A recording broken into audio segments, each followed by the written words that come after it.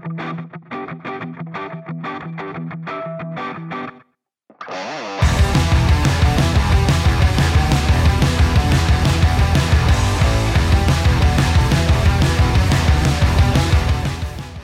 friends, welcome back to the More Than Punk podcast. Couple things before we start this episode with the Guru. One of them's kind of embarrassing. You can hear very early in this episode and a couple of times I completely fucking butcher Jean's name. Sorry Jean, if you're listening to this. Whoops. The other thing is there were some issues with John's microphone. It's a little bit crackly, a little bit distorted in places. Listen through it. I've decided to keep it in. Some of the stuff that he says is really, really interesting about refueling the creative well, making sure you're going outside, getting away from the projects that you're working on, and how to stop songwriting. But actually, more generally, how to stop have a music career turning into feeling like a work career where you feel like you've just got to get up, go to work, force yourself to do it. So I think he makes some really cool points. There's a little bit of distortion in it, but stick it out because it is absolutely worth it. The new Guru album is actually out now, I believe, and you should check it out. It's really cool. They're a great bunch of guys, and they're touring the UK in August. So make sure you get along if you can. There are some fantastic shows lined up. So this is my chat with Guru. You're on the More Than Punk podcast. I'm chatting with John and Tom, and I really hope you enjoy it. I enjoyed this one a lot.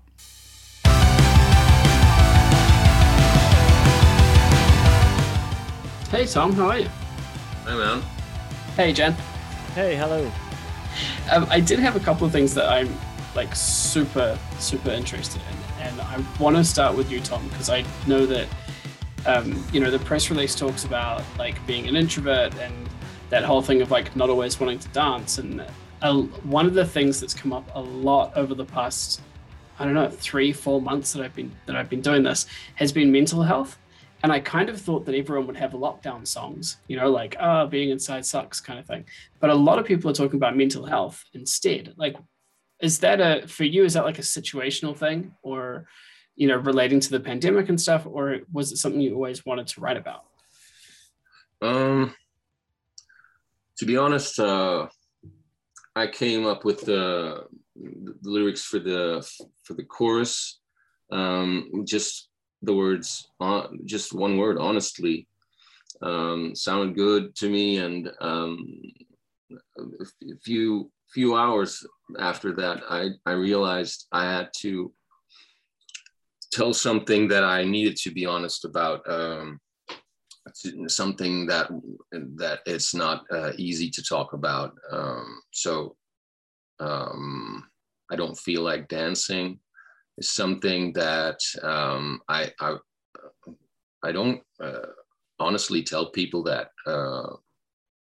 So singing about it is something I've learned to do the past couple of years. Just being honest with it in your music, and being honest about things that you don't feel comfortable talking about. Those are, to me, the most interesting subjects. Was it a process for you getting to a point where you felt comfortable enough to sing about the things that you're not comfortable enough to talk about? It was a process, yeah. Still, the not all of the lyrics are about me or are about my feelings, but there's, of course, a lot of it are.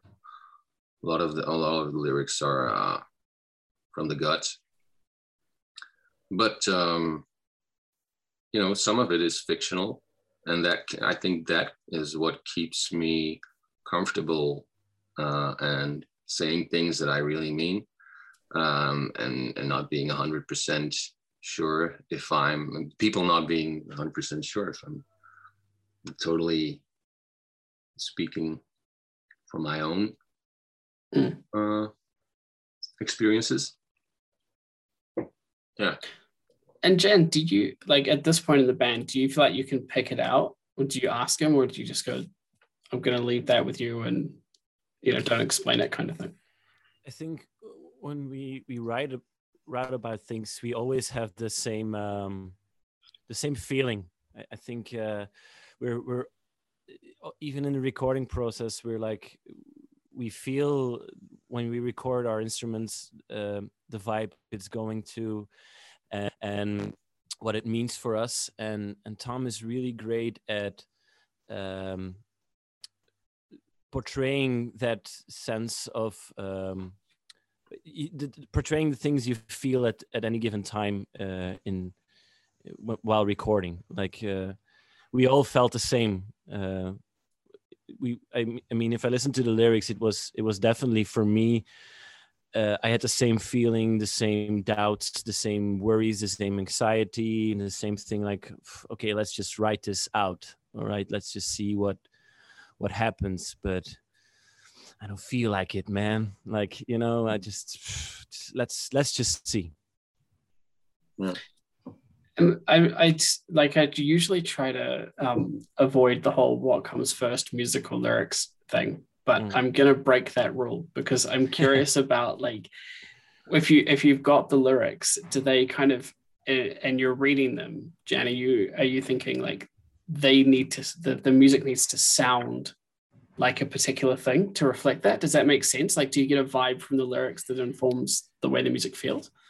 That's the whole weird part of the Guru, is that we all the vocals and the lyrics, the first time we hear them is always very late in the process of recording, and it always immediately is like, shit, this fits, or this feels right, and this is exactly the vibe we're going for, or exactly the lyric wise what we were going for. It always fits, and I think it's because we are really in tuned towards each other. We're very connected when we create and write, and it makes the process really fast as well. I mean, I'm always surprised in how fast we write, and it's because I think we listen to each other and we know each other really well. And yeah, I have this kind of love-hate relationship with podcasting, right? I like that it gives you the ability to kind of capture a moment or a feeling. I kind of hate that if I fuck it up, I can't call most of the bands back and go, hey, we need to redo that. I realized I sound like a dick. When you're writing your songs, do they have long kind of evolutionary chains where they start off as something and end up quite different? Or do you feel like they've really captured that vibe that you started with?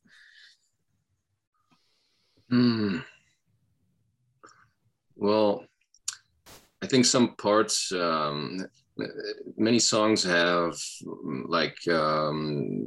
2 or 3 different hooks, I guess, feelings.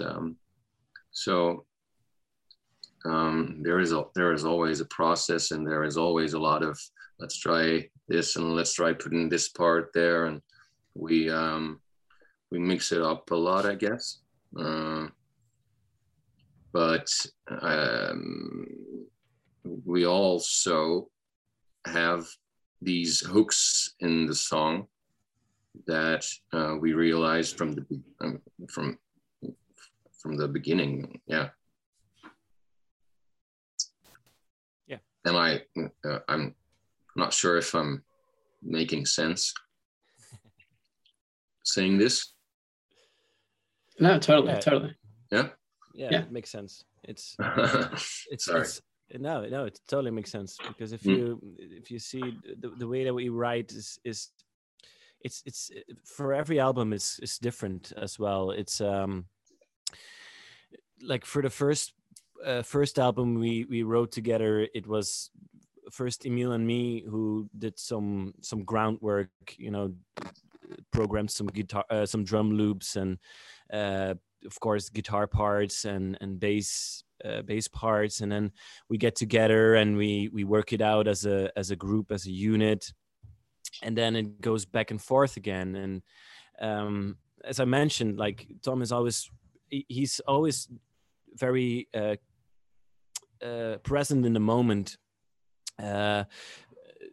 whilst we were recording it. But it in the end, he his vocals are always in the end of the process, the finished material, and because he witnessed that process, and he sees the other guys writing.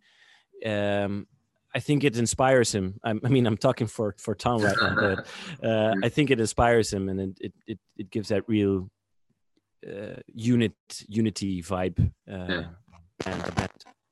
Yeah, to answer your question about the which comes first, the lyrics come last most of the time,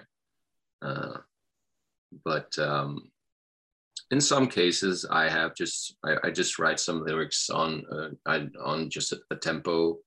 For example, "Where's My Rum," the song on the new EP, I just had a basic drum loop, and I wrote the lyrics on that, and I went to the band with this idea.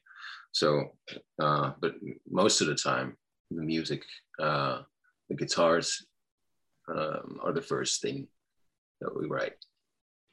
Yeah, it's always a odd question to ask, or an interesting question to ask, I guess, because it's one of those things where like you can appreciate from this side that it's probably different every time, right? Or it's not necessarily like a well thought out thing where it's like, oh, we've written the music, now let's write the lyrics, or write lyrics now.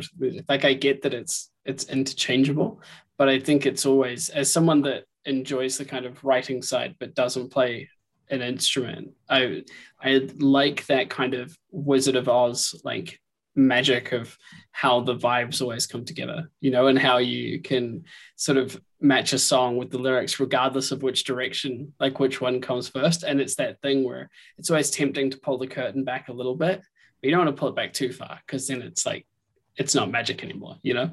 Yeah, it's important not to overthink. Yeah. I think if we overthink our songs, then we are hopefully lost. And I think that's, if I could speak for us, I think that's what makes the guru is because we don't really overthink. We're very consistent and very aware of what we're doing, but it's not something we overthink or overanalyze or you know. I was chatting to a band from the Netherlands recently, and they were saying that they're super like perfectionists, right? They're really just focused on like everything has to be perfect 100% of the time. Songs never finish; they just have to abandon them because they could work on them forever. And I'm curious about, like, in the same way that New Zealanders and Australians can kind of share like similar cultural traits. Do you guys feel the same way about things, or you know, can you appreciate that when something's done, it's like time to move on? Does that make sense? For the last EP, we set a deadline for ourselves. So we really had a time. So it made us, I think it was, for us creatively, it was interesting because we really had to work to work on a song, but at a certain point just record it, and that's it. And for the albums, I think we took more time. The first two albums, we really polished the songs. I feel like we did, to a point that we were all satisfied with it before we went into the studio. I'd be curious to know what replenishes you creatively, like the kind of stuff that you know, when you're like at the end of a session and you're feeling totally burnt out, the kind of stuff that you turn to be like reinvigorated, I suppose. You know, like, is it something weird like horror films and, you know?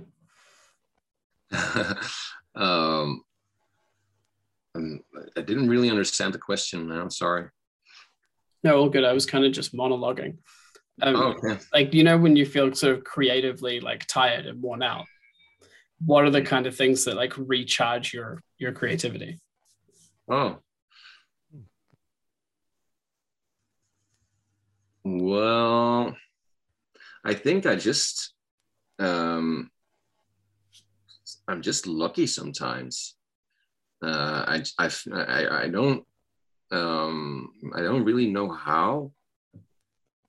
to how or where to get inspiration. It just, I feel it coming to me, and then I take a pen and I write. But it can be at any time of the day, to be honest. Yeah, I have the same. I have the same thing. I think it just hits, and if it doesn't hit, you don't have to force it. I think when you start forcing something, it is no longer creativity, or it is not longer spontaneous, or even a good song. Like smashed up against other people. The moment you're not intuitive in your writing or in your But I'm creating, looking forward to it though. you need to go out and take a walk, or I remember cigarette, like or last week, whatever, we had just like a PA system just to here, spark and that we just creativity set it and up that we intuition again. put it up full blast, and we were I like, think shit, this is loud. That's We- I mean, for we me haven't at had a least, loud- that's loud the whole PA creative system in our part. ears for a It's year and a half. now always or based so, on so intuition and Really? the Mm. feeling really something.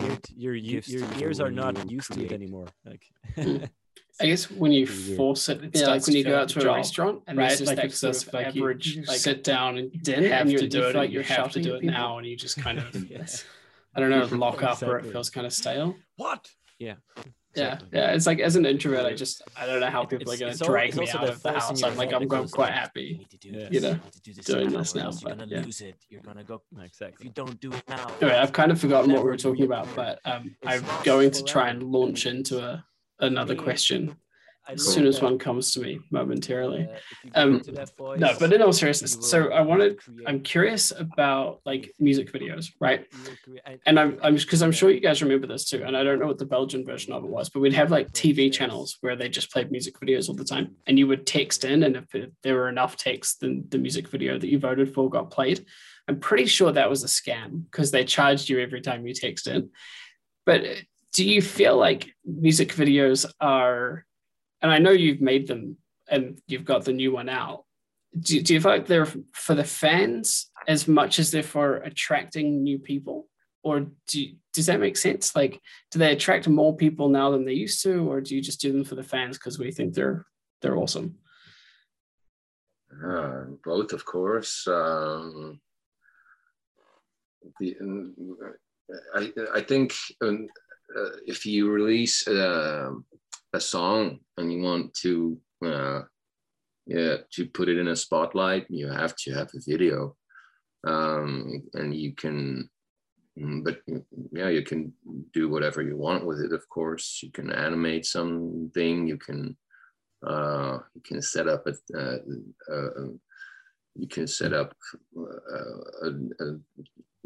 5,000 euros of props and do it in a professional studio. But we don't have big budgets, so you have to be creative.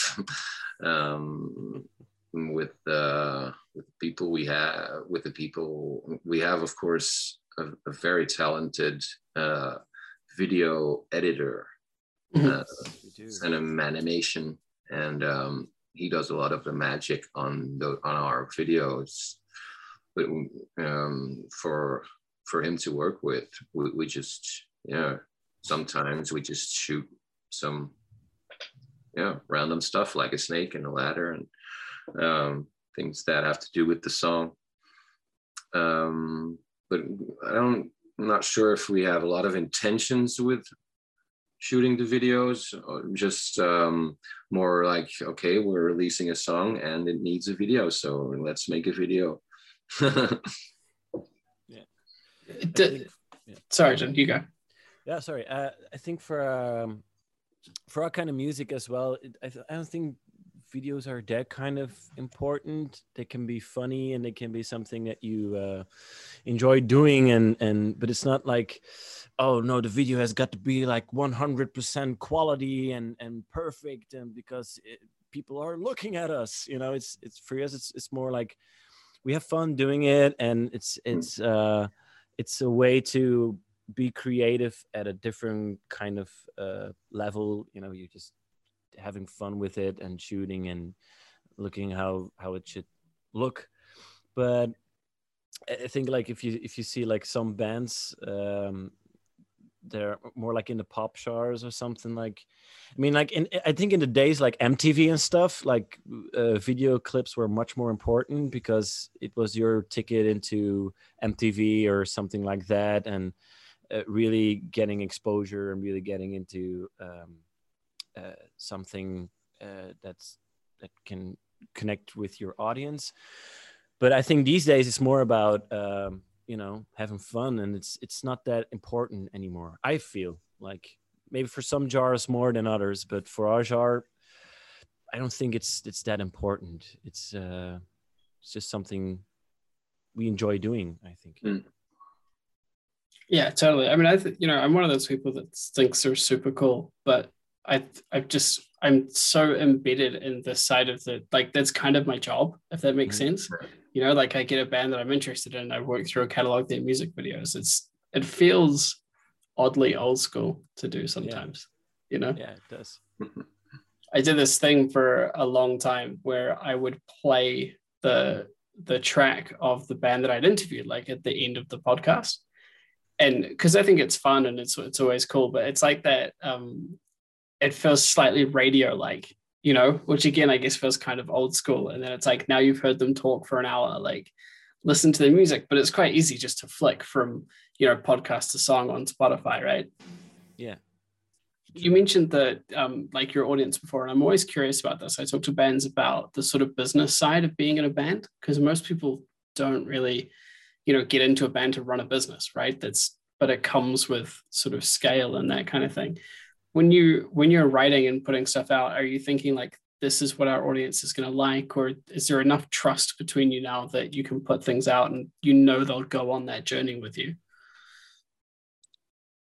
Enough trust, yeah. Well said, I guess. Enough trust, and from the beginning,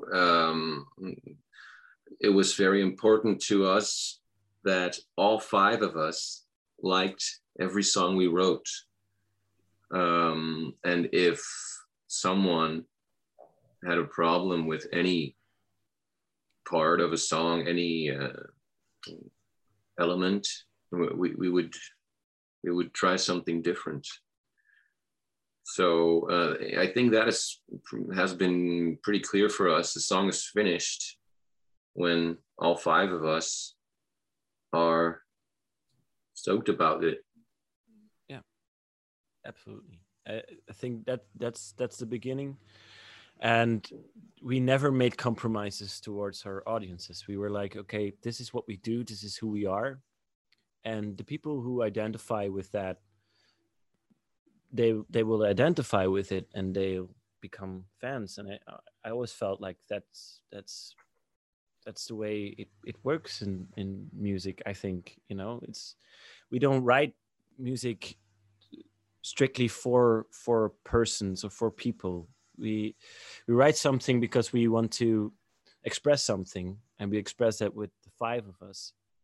So it's really important for us if all of those five people are really on the same plane, as Tom says, and at the same level.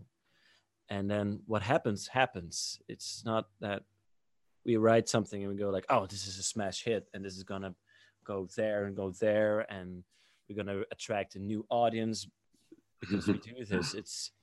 It's more like, it starts from ourselves as a band, and then people who identify with it, and you know, we had sometimes we had some people on our show who were like, oh yeah, man, that song, it reminds me of that, or it reminds me of that, and I identify it in that kind of way. And we're like, that's not at all as we intended it to be, but I love that you interpret it like that. And that's, you know, that's always been the guru, I think. I'm curious to learn more about what your local scene is like. Like, what's it like trying to break out of Belgium, and are you I don't want to say similar to other bands in the scene because that sounds slightly disparaging and that's not what I mean. But do you feel like an outlier, or do you feel like that's like what you're representing is kind of the vibe of the local scene? There are a lot of great bands in Belgium, but I think when we create music, we don't listen to what they're doing. We don't listen to what anyone's doing.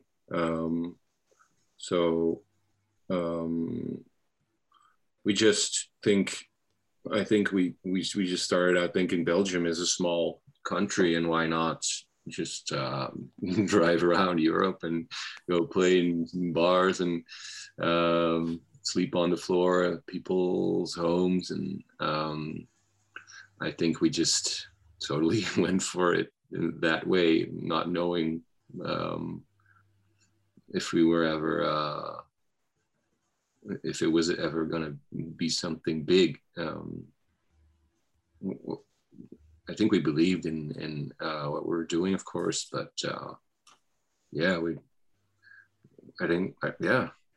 Belgium was just a small country, and yeah, I think we agreed, yeah, to go and play wherever we could. Yeah, true. Whenever we could. I think we have a cool underground scene, of course. There are a lot of great bands here in Belgium, a lot of them. I always think of Belgium as a very, very unique kind of country, because we've always been like this small little pea in the middle of Europe, and people just pass us through when we've been invaded by everybody. And, so it gives for a very fertile and very, very unique kind of soil in which music creates. But if we look at our music, if we play it here, there are, of course, a lot of people here who like what we do and who enjoy listening and coming to our shows. But the first time we went to Bristol, it was, I mean, like, we were like, dudes, we're like little boys from Belgium, and we've been so well appreciated in the UK in general. But it's really amazing, because I think the UK is the underground scene in the UK is different than in Belgium. In Belgium, it's not that tight anymore. It used to be very, very tight, but it's like all over the place now. I don't know, but it's coming back together. But the UK for me is a really inspirational thing, because if he goes to a festival like Arctangent, you guys are buying each other's merch and talking about, obscure bands that I had never heard of, and it's like that doesn't happen here as much, I think. And I think the scene, the people that are into alternative music, more people in the UK are into alternative music, I guess. Yeah, we don't have a festival like Arctangent. Well, we do, but not as big. No, not as profound as Arctangent or the festivals we've been honored to play. But yeah, it's a different vibe. It's a totally different vibe. The scene is it's a totally different scene. Yeah. What do you think it is about the alternative music and the Belgian people that just don't link up in the same kind of way as, like alternative music in the UK or in Germany? I mean, Germany, those guys are crazy, so it's kind of a slightly different thing, right? I would say and the only place in the world that could have done Rammstein. So it's like, of course. But I freaking love Rammstein, man. Those guys have balls. I mean, like, it's good. But I think for us, it's I don't know why it is, but I think we're a very reserved kind of people. I think we're not as outspoken So we're very modest always, all of the time. You know what I mean? Like, in a sense, like we don't really exert ourselves. We don't go like we're the best band in the world, or not that you have to, but we don't go like, yeah, this is gonna be a hit, or you know, this is gonna be, we're gonna tour the world. And I think it's a kind of a mentality that we're all very to ourselves, and yeah. And people in the back at a rock concert, like head banging very slightly. That's Belgians. Like all of those. You have a concert hall full of those people, and I'm fine. I'm like that as well. I don't feel like dancing. That's what the song is about. So yeah, exactly. It's a very nice tie-in. Very well done. Yeah, I think it's so, like, because for me, I mean, I can't, you know, New Zealand is obviously a small place, right? And if you look at the sort of punk and alternative scene, people are super passionate about it, but it is a really small scene. And there's a kind of sense of like, most people look at it and go, this is fun and this is cool, but it's never really going to be anything. You know, because we're at the arse end of the world and getting anywhere is expensive and all of that kind of stuff. And so it's always interesting for me to hear about like the different scenes in different places in Europe, because to my mind, it's so accessible. You know, it's like, how could you not like love everything? Because you can go like anywhere and do everything. I mean, we can't now because we fucking shit the bed on that whole thing. But like, so it's always interesting when you know, alternative music doesn't quite permeate in like the way I expect it to.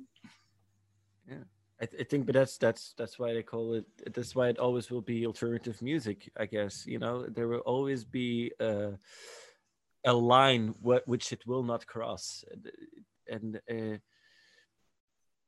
you know, you have, of course, you have alternative bands that go beyond something, and I mean, like if you look at '90s Radiohead, for some. You know, it's one of my favorite bands, but they will still, in my book, even though they are one of the biggest bands in the world, there will still be something alternative about them. It's because the way they think and the way their mindset is an alternative mindset still. You know, it's still a critique. You know, it's still a critical mind. It's still something, still people who think about and push themselves and are also already very aware of what they are doing and trying not to sell out to the man, you know, if you know what I mean, like it's something like that. Mm. It's really interesting to see the different alternative music scenes, like you said. And I think we should encourage, you know, the different identities in alternative music, because it opens up different kinds of paths of thinking about music and being into that creative process, if you know what I mean, if I'm not too all over the place. Wow. I didn't understand all of that, man. Okay. Sorry. I wonder. That's why I like this format. You know, I think it's cool to have big wandering conversations, and there's so much cool music that comes out of your part of the world. Yeah. That, you know, like I was gushing about this recently, but I feel like the quality level is just so much higher. I don't know, maybe that's just a weird kind of Europhile thing that I have. I don't know, but it's, you know, like when you all across the alt metal and alternative scenes, it's just like it's something like it's a whole other beast, you know? Yeah. Well, one thing, crossing those borders, he was talking about it being also accessible, but we wouldn't be able to drive all over Europe and go play shows if it weren't for all those wonderful, passionate people that organize and make it happen, make the shows happen, and make the bands stay at their place You know, as a small band, you really need those passionate people to give you a shot in their hometown. We really need that. We really needed to. We've always been a band that you need to see live, right? So we yeah. That's why we just started driving around Europe playing very small gigs. Yeah. But only thanks to all those wonderful volunteers. Yeah. The front line of music. Yeah, it's hard work too. I did it for a very short amount of time, and I was like, the amount of energy and passion that goes into, you know, booking shows and putting them on and all that stuff is incredible. Mm-hmm. So shout out to those guys, because without them, we would be nothing. Yeah. And you've obviously got the new release and the tour lined up for the UK. And I mean, that feels so well timed, given that the way that, you know, we say the world is opening up. Is it? We don't really know. But, you know, assuming that things sort of like go on this upwards trajectory. Exactly. Fingers crossed. But for, like you say, as a small band, you have to play shows. And over the past year and a half, no one's been able to play shows. Have you been able to like keep growing things or keep engaging with people through like social and that kind of thing? Or has that been really tough for you as well? Well, I don't, the lockdown to me it was a lockdown. I think I felt I lost a lot of connection with a lot of people. I think everyone did. You can call each other up, but it's just, no, I'm really looking forward to seeing everyone again. Because,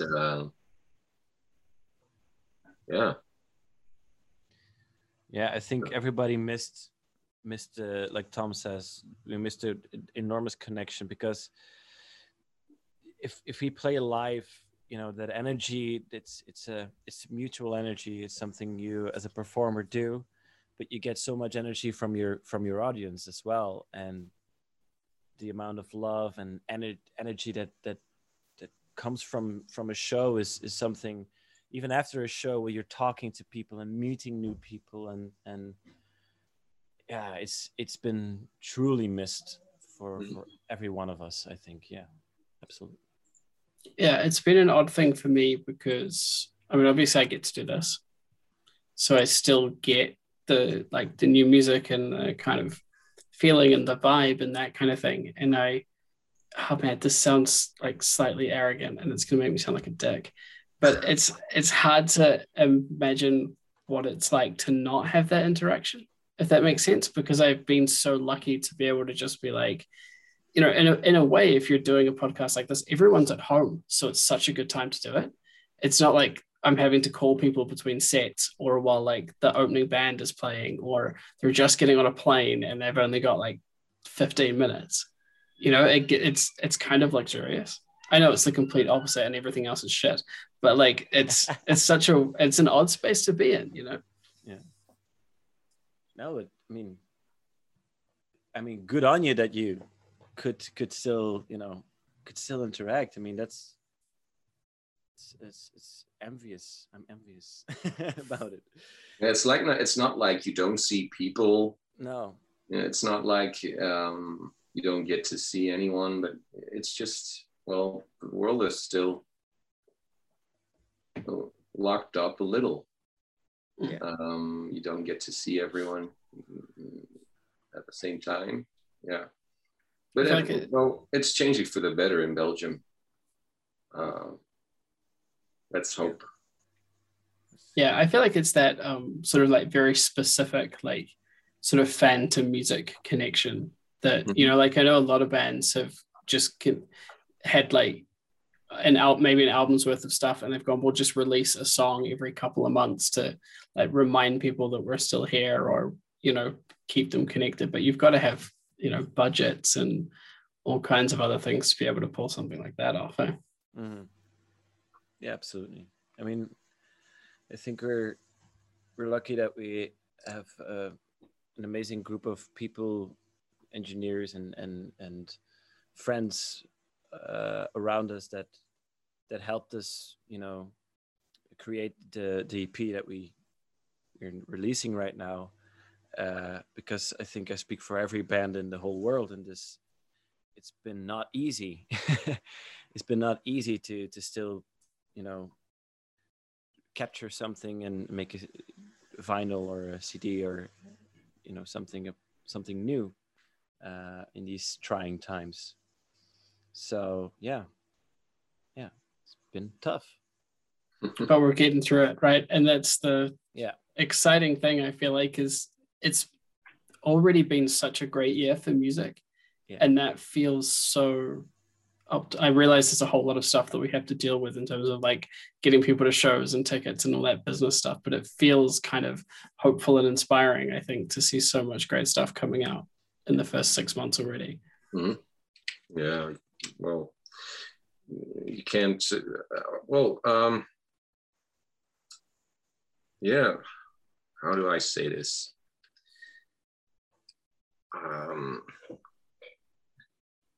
Heartbreak songs are the best ones. Yeah. So I think Misery guarantees good music. In most ways it does. Yeah, I understand. Yeah, it's true. It's true. Heartbreak songs are the best songs because they're real or something. I think we all have had something to write about in these last years. That is genuinely that, we've been so debilitated because of the pandemic that we had to look inside, and then some really powerful emotions arise. And I think for everybody that is a creative person, it's been a good year to write. I think like the great thing with heartbreak songs too is, like, as you guys know, when you're heartbroken, they feel like they're there for you, but when you're not, they're still also great songs. It's like it kind of, they're there when you need them, but also just to like chill out and listen to, if that makes sense. Yeah, exactly. It's just a good song. It's just it's a powerful song. You don't have to be heartbroken to listen to it, as you say. It's true. So I have one last thing for you just before I let you go, and I'd be curious to know what you guys, and I wonder if it's different, think the most powerful song that you've written is. The most powerful. Man.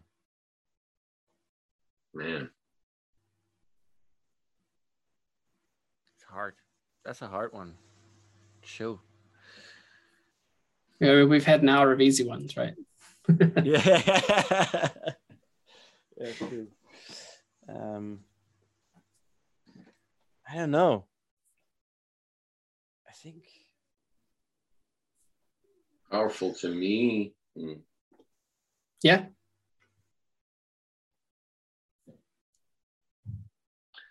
I really like Disney on Ice. It's on our second album, Point Fingers. And I think I rediscovered a lot of, we all rediscovered a lot of things we were capable of doing in that song. And maybe to outsiders, it's not that powerful, but to me personally, it's a song about my insomnia, to me. And yeah, I just I like that song. It's Neon Ice. Cool. Yeah, it's a good sound. That's my I think that's, to me, the most powerful. Yeah, I think for me it's still Backdoor, because that was the first, for me that was the first song I wrote for my from my mental health issues. It was the first song that I wrote depicting what was going on in my brain at that time. So that's just still a powerful song for me. That, yeah, it still it moves me still when every time we play it. It's just something that really shakes me in the core every time. So. Mm-hmm.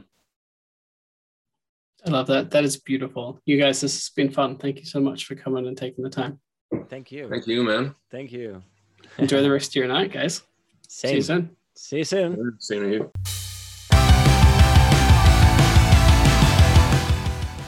So that was my chat with John and Tom from the Guru here on the Modern Punk Podcast. Thank you so much for listening. As always, it is great to have you coming and checking out the show. I am on the Facebook. Does anyone use Facebook still? I feel like some people use Facebook, but not everyone uses Facebook. But I'm there, Modern Punk Podcast, and I'm on Twitter at Modern Punk. So come say hi, hang out. Great to know what you're listening to and what you're looking forward to for music over the summer. There's going to be so much great stuff, including a new record from Will Varley, which I'm super excited about. I'm going to try and get him on the show. Next week, I am chatting with Graduating Life, who it's a great interview. We get existential. We talk about everything from sort of history to the shape of society. Graduating Life's music is something really different. The first song I put on, there's vibes of Have Mercy, but then it kind of hits a bit like the Shins. It's a totally different thing, and I really, really fucking dig it. So I hope you guys are going to like it too. So that's Graduating Life next week here on the Modern Punk Podcast. So I'll see you then. Have a great week.